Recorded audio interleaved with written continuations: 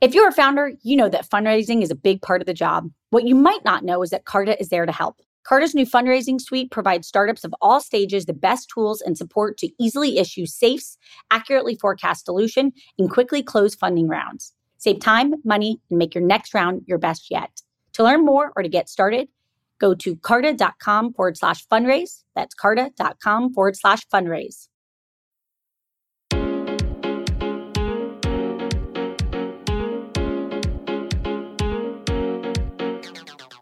Welcome to Inc.'s The Founders Project with Alexa Von Tobel. I'm Alexa, the founder of LearnVest, author of New York Times bestselling book, Financially Fearless, and second book, Financially Forward. I'm also the founder and managing partner of Inspired Capital, a venture firm focused on the entrepreneurs of the future. Each week, we sit down with the top founder to share their story of guts, inspiration, and drive. Hi, everybody. I'm your host, Alexa Von Tobel, and this week, I want you to meet Julia Hartz, co-founder and CEO of Eventbrite, a global self-service ticketing platform for live experiences that allows anyone to create, share, and find and attend events that fuel their passions and enrich their lives. Julia co-founded the company in 2006 on a mission to bring the world together through live experiences. Under her leadership, Eventbrite has grown to serve a community of nearly 1 million event creators around the world. Julia brought the company public in 2018, and last year alone, 367,000 event organizers generated $3.3 billion in gross ticket sales from 1.7 million paid events on the platform. She's been honored as one of Inc.'s Female Founders 100, Fortune's 40 Under 40 Business Leaders, Inc.'s 35 Under 35, and Fortune's Most Powerful Women Entrepreneurs. And with that, let's welcome Julia. Julia, first of all, let's go back to that 2006 moment. How did Eventbrite get off the ground? And tell us a little bit about that origin story that maybe people don't know as well. Sure. Well, God, that seems so long ago now, but I think there's something so special about the 2005 to 2007 vintage companies. I find that, we've really seen some stuff, and so I'm really proud to be a part of that vintage. I think that, when we first started Eventbrite, it was really three co-founders coming together with very different points of view. Kevin, my co-founder, husband, the previous CEO of Eventbrite, now the chairman. There's a lot wrapped in there. He was really passionate about scaling platforms that enabled anyone to do something that they couldn't do before without the advent of technology, and specifically, merchant processing enablement that companies like PayPal had brought to market, where all of a sudden everyone was a merchant. You democratized the movement of money. And so he was really coming to Eventbrite with a passion around that, having founded a company called Xoom, XOOM, that helped immigrants transfer money across border better, faster, cheaper than Western Union. And so that was his point of view. That was his origin story. My origin story was I had worked in television development, and I had witnessed firsthand the just incredible energy that exists in live experiences that you can't easily replicate through digital entertainment. And then third, Renaud came to our little band of misfits as our founding CTO. And Renaud is an incredible photographer. So his side hustle has been, he's really world renowned in photography, but he had a passion around helping people pursue their passions and turn passion into profit. So it really was an amalgamation of all the things that we had experienced up to that point. And then what we saw as a unifying vision around Eventbrite, which could be a way to bring the world together through live experiences by enabling anyone to be able to create any kind of event anywhere in the world and succeed. Can we go back to the beginning? The fact that you could actually charge online now was a big breakthrough, and bringing people together. There's Ticketmaster for big things, but there's nothing for this. How did you get this wheel in motion?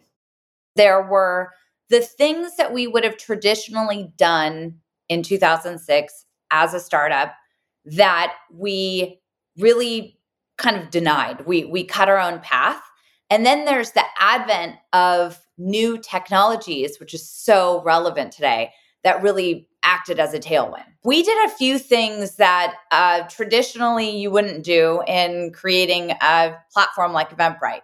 We did not focus vertically. We wanted to really focus on being the platform where any event could possibly exist. and we could power any kind of creator. So effectively really walking the walk of democratization, where most companies will focus on a category or a specific geo and really focus on getting their flywheel in motion. We really focused on breadth. The second thing we did was we focused on self-service. We wanted Eventbrite to be as easy as setting up a Gmail account. That was our going in inspiration of the product experience. And that was really different. In the good old days, you couldn't actually find a ticketing solution that you didn't have to, pick up the phone and call or sign a contract or spend lots of money to install. So making it friction-free to set up an event and really focusing on making that possible in under a minute was the North Star for our product experience starting out. And I would say the third thing that we did that was against the grain is that we started the company together and we were engaged. So, at the time that wasn't very popular. What that did was it allowed us to have the broadest surface area possible. We started with this notion of micropayment transaction processing and the creator as the democratized merchant. We were the first to use the Events API at Facebook. The more people were creating any kind of content, the more they were sharing that, the more that they were sending traffic from Facebook to Eventbrite. Facebook took notice. They gave us the Events API key to see what we could do. We took advantage of that and grabbed that. That was another inflection point of growth. We also realized that creating event listings is a user-generated page of content. So we made that incredibly crawlable and searchable. So our search engine optimization started to fuel the growth of the company. The advent of mobile as a place to find events and to store your tickets. It was big data and the ability to connect dots and find consumers that might want to attend your event. We really allowed ourselves to be open. We didn't take a very narrow point of view at first. We did one thing, I think, exceptionally well, which is we became absolute cyber stalkers of our customers. We followed their every move to understand how we can make what they were already doing better, faster, and more effective. So that really helped us, and to this day, guides our jobs to be done framework. And we didn't try to make them do something they weren't doing. We really focused on making them better at what they did. And that just allowed us to adopt these new advancing technologies and create that flywheel over time. What tips do you have for other founders that are listening on, you can focus on so many things, it can actually be overwhelming. Define what that means to focus on the core customer. Well, our core customer for the 15 years that we've been working on Eventbrite has been the event creator. And it's event creators, producers, organizers, promoters, hosts. They're very different people. And they don't typically think of themselves as an event creator. That's sort of a very broad term that we brush over it. They're coming at creating a gathering from a different perspective. It could be that they want to create awareness for an issue. They want to celebrate a milestone. They want to create lead gen for their company. They are building an events company that's based on gathering. They're using events as a marketing tool. So it's really hard to draw sort of one common thread. But for our creator community, the one common thread is that they are passionate about bringing people together through live experiences. And so, yes, in the early days, I was the customer support department, the marketing department, and the finance department. And if I had to point out some of the differences that I see in today's startup world, we've lost a little bit of that scrappiness. I think that there's been a glorification of being a founder to the point that founders start out with a bunch of money and they start to hire people right away, and they really lose touch fast with what's happening in the core nucleus of their company. So Kevin and I quite literally had the phone numbers of our customers, and they have our phone number, and we still talk from time to time. There's nothing better than when a customer from 2006 calls you. I mean, it is incredible. But that was our way of figuring out what to build. We spent less than $250,000 bootstrapping Eventbrite with our own money in 2 years and got to traction. We got to product market fit. I think that what that did for us is it ingrained the creator as the nucleus. During the pandemic, talk about what you learned. Give us a play-by-play of those many years. What did you guys learn? What did that feel like? Give us a sense of what, you clearly muscled through and now things are going swimmingly all over again. But tell us what that was like for you. Well, we were coming off of a pretty tough 2019. The backstory is that we had gone public in 2018. We were integrating a big acquisition. We were spinning a lot of plates on trying sort of new, interesting ideas for the business. And we were spreading ourselves way too thin. So coming into 2020, we had a plan that really essentially a self-imposed reckoning on focus. So getting back to that theme of focus, this was one of those things where we could no longer do everything all at once. We really needed to start honing in on what was most important. And so as we went into the year, we had this focus plan. We had an incredible first quarter. And toward the end of February, we had a board meeting, and we have an incredible board, very lucky. 2 directors in particular had close business ties with Asia, and they were really freaked out. And I'll never forget that I said, and I'm sure they won't either, that I said at the board meeting, let's not make this whole board meeting about coronavirus. We parted ways after the board meeting, and our team went and prepared this sort of disaster plan that, we would really use if coronavirus became a thing and impacted our business. I would say maybe less than 2 weeks later, at the beginning of March, I received a text at 5 a.m. from my CFO, and it just said, it's here. And I rolled over in bed. I logged into Tableau, and I looked at our previous day's revenue. And, Eventbrite is one of those just machines that keeps growing and growing. And so the line marches up to the right on Tableau, and then there's just a little kink in that previous day. Oh, no. And it was like ice water going through my veins. And I jumped up and I did what any person in a crisis would do, is I grabbed a whiteboard and I started just mapping out the things that we needed to do. And it became very instinctual. There's a maternal instinct that I drew on big time during that chapter, because from that day to over the course of the next 2 weeks, most gatherings were mandated by the CDC as practically unlawful. And the restrictions on gatherings came like waves, just over and over and over again, kind of like contractions. And it was just a total free fall. Our revenue fell from that day down past the line of 0 on Tableau, which broke the whole dashboard, because we were processing more refunds than revenue. Thankfully, everyone was available at that moment in time. I would walk into our home office and Kevin would be on with some incredible luminary getting advice. I remember that Bob Mylod from Booking said, strap in, kid, you're about to see negative revenue. And I'm like, what are you talking about? But he had been running Booking during 9/11. So he knew exactly what was about to happen when everything comes to a grounding halt. It was just really intense. And I just got really laser focused on what did we need to do to survive? We needed to help our creators, help save the company, and we needed to support our employees who we call Brightlings. And those were my 3 main work streams. And all together it was 90 days. But within the first 30 days, we had shrunk the company in half, achieved financing of the company to allow that, for us to have a nice runway of getting through the disaster. By the summer of 2020, we were already rebuilding with our customers. Give us just 1 or 2 things that you just really learned about yourselves and that you can pay forward to anybody else going through a true crisis.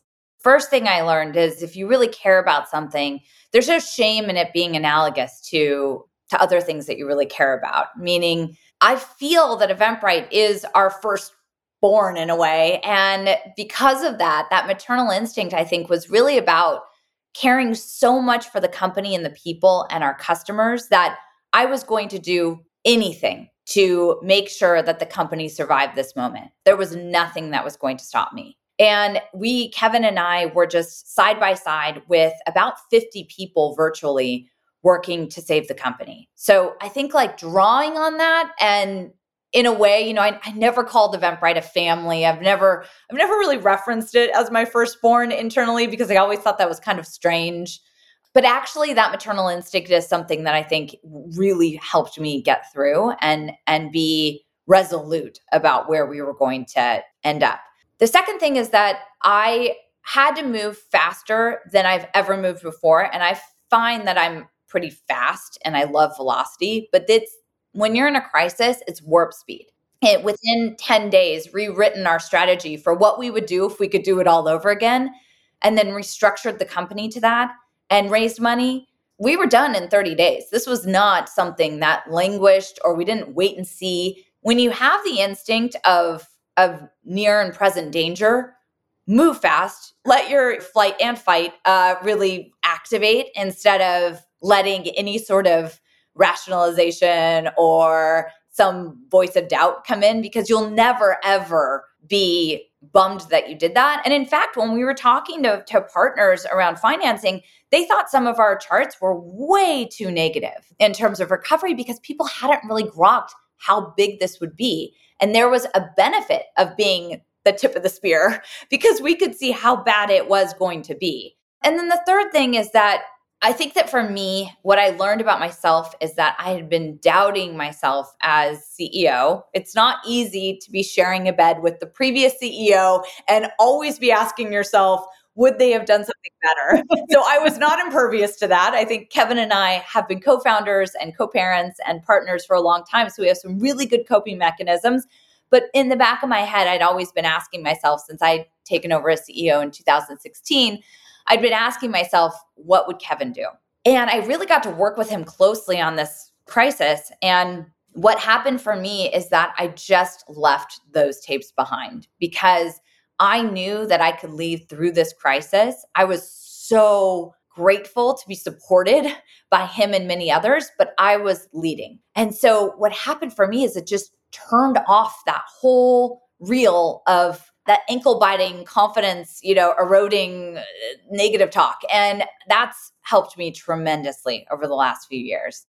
You and Kevin and your third co-founder built the company really at the beginning of a recession, right? At the time, 2008 was the worst recession in 81 years. Obviously, COVID was worse for you. But what do you think that did to the DNA of the business?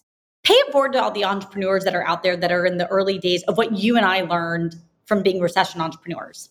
I highly recommend it. I have thought that the last cycle of boom has been so bizarre. And, it's not about raising your $1 million seed. It's about building something that people want, getting jobs done that people need done, that they want to invite you into their lives to help solve their problems, thinking about ways to reach product market fit without the need of capital. I mean, obviously I'm very biased, but look across the cohort of companies that were founded between 2005 and 2007. There's some epic companies built during that time. There's a reason. I think the best companies are built during times of scarcity because there's not as much margin for error. At the same time, there's an immense amount of freedom and creativity. And we'll be right back after a message from our sponsors. Alexa here. Not only do I get the opportunity to speak with all types of founders on For Starters, but I'm a repeat founder myself. We all know how vital fundraising is to a startup. Carta knows this too. That's why they had founders in mind when they created their fundraising suite, providing tools and support to take the friction out of fundraising. They save founders time and money, allowing you to focus on your goals, not the admin work needed to close a round. From simply issuing safes to quickly receiving funds, Carta Fundraising Suite helps their cap table customers raise a better fundraising round. To learn more or to get started, go to carta.com/fundraise. That's carta.com/fundraise. Julia, I want to transition to you. Can we go back and think about your parents and your upbringing? Was there something that your parents did that you loved so much that you're doing for your two kids today? I think of two things. So the first is that my parents got divorced when I was 2. I never remembered our sort of nuclear family together as it originally was. And I have a brother who's 5 years older who I'm really close with. My parents did the most exceptional job of stacking hands and deciding that they were going to be amazing co-parents and best friends. I think that made all the difference in the world. I'm just now realizing the number of decisions that they would have had to make that work. So in fact, I grew up in Santa Cruz with 3 full-time parents, my mom, my dad, and my stepdad. And they were a united front. And now as I have some friends who are going through this or considering making a life change, I try to tell that story because I do think that there's an opportunity to turn it into something really beautiful. The second thing is that working hard is a virtue in our family, and it's a value that we really uphold and commit to. Not achievement, not competitiveness, but working hard, doing the work. They never pushed us in the way that you think about, maybe adults pushing their children these days around sports, but yet they always instilled in us that they were proud of us for working hard. One of the facts I love about you that I know people know about, but I giggled when I learned it, which is that your first job was on the set of the TV show Friends. How did you go from Friends to Eventbrite? Well, my first job was actually at a coffee shop called The Ugly Mug in Santa Cruz. My first college internship was on the set of Friends, and it was so bizarre. I went to Pepperdine University, which is a small liberal arts college in Malibu. The view does not suck. But because we were so small, we were sort of picked out in terms of internships because there were like big piles of people from UCLA, big pile from USC, and then like tiny pile from Pepperdine. So I knew I wanted to be in television. I thought I was really trying to find myself. And basically, I instinctually knew that I wouldn't figure out what I wanted to do by going to class. I'd have to do it hands-on. And I love to learn by doing, which is why I think I ended up succeeding at building a company or really loving it. So I wanted to just get job experience. Now, I was working 2 jobs to pay for college. And so I moved all my classes to nighttime classes, which was possible at Pepperdine, which was pretty awesome.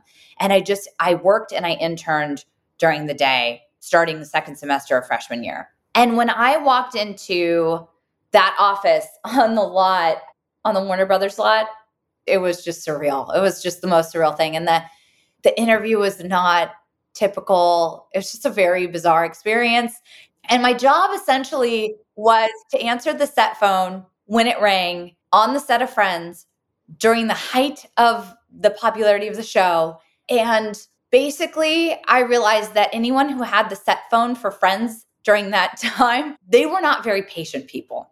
And truly, this created a lifelong phobia of speaking on the phone. I'm not kidding. It was just about the worst job I ever had in my life because it was just so anxiety provoking.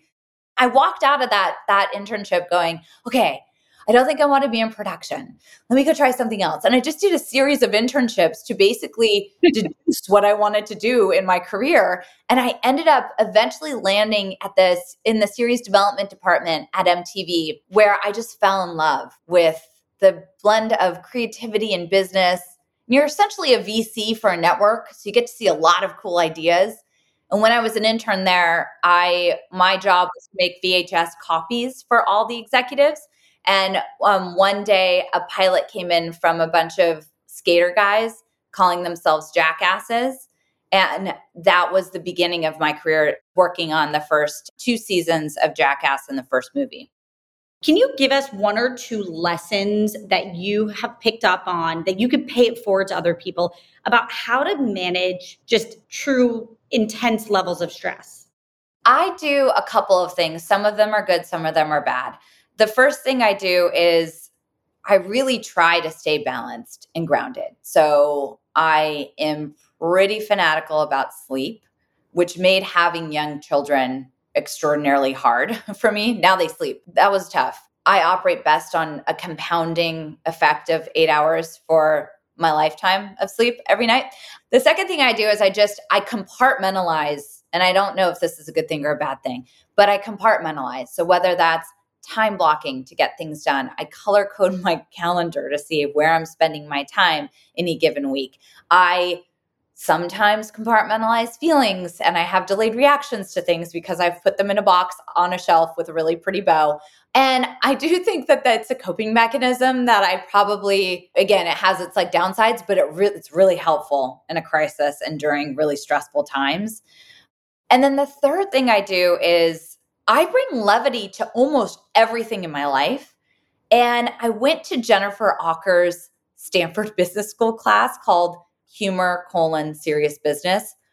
And it blew my mind. It was incredible to see something that I've taken for granted in my own life because it's just something that I think I use as a coping mechanism, really be conceptualized and just very intentional.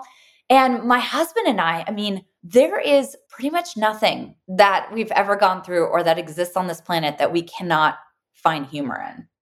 Well, on the note of humor, you work with your husband. You have now for almost 20 years. Can you just give us what makes it work for you? Yeah, I mean, when we started Eventbrite together, we were just engaged and I was going to move up to the Bay Area where I'm from. Our family is within 20 minutes, the entire family.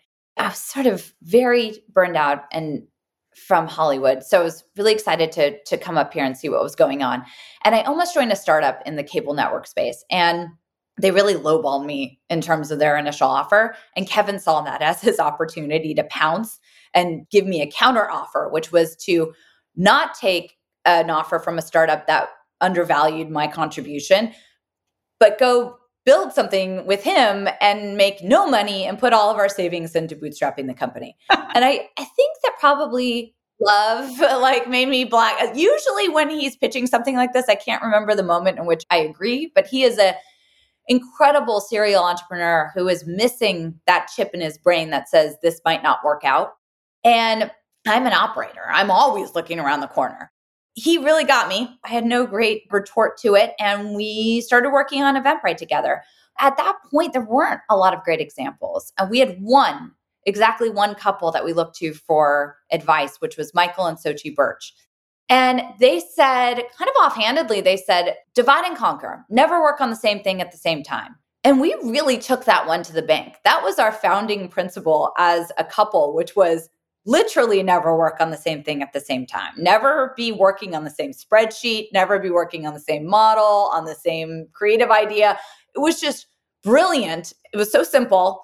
And that was really, for us, the thing that helped us get from A to Z 2 times faster because we have complementary skill sets. So we really try to stay out of each other's kitchen in a really respectful way. The second thing that really helped us is that we have an immense amount of respect for one another.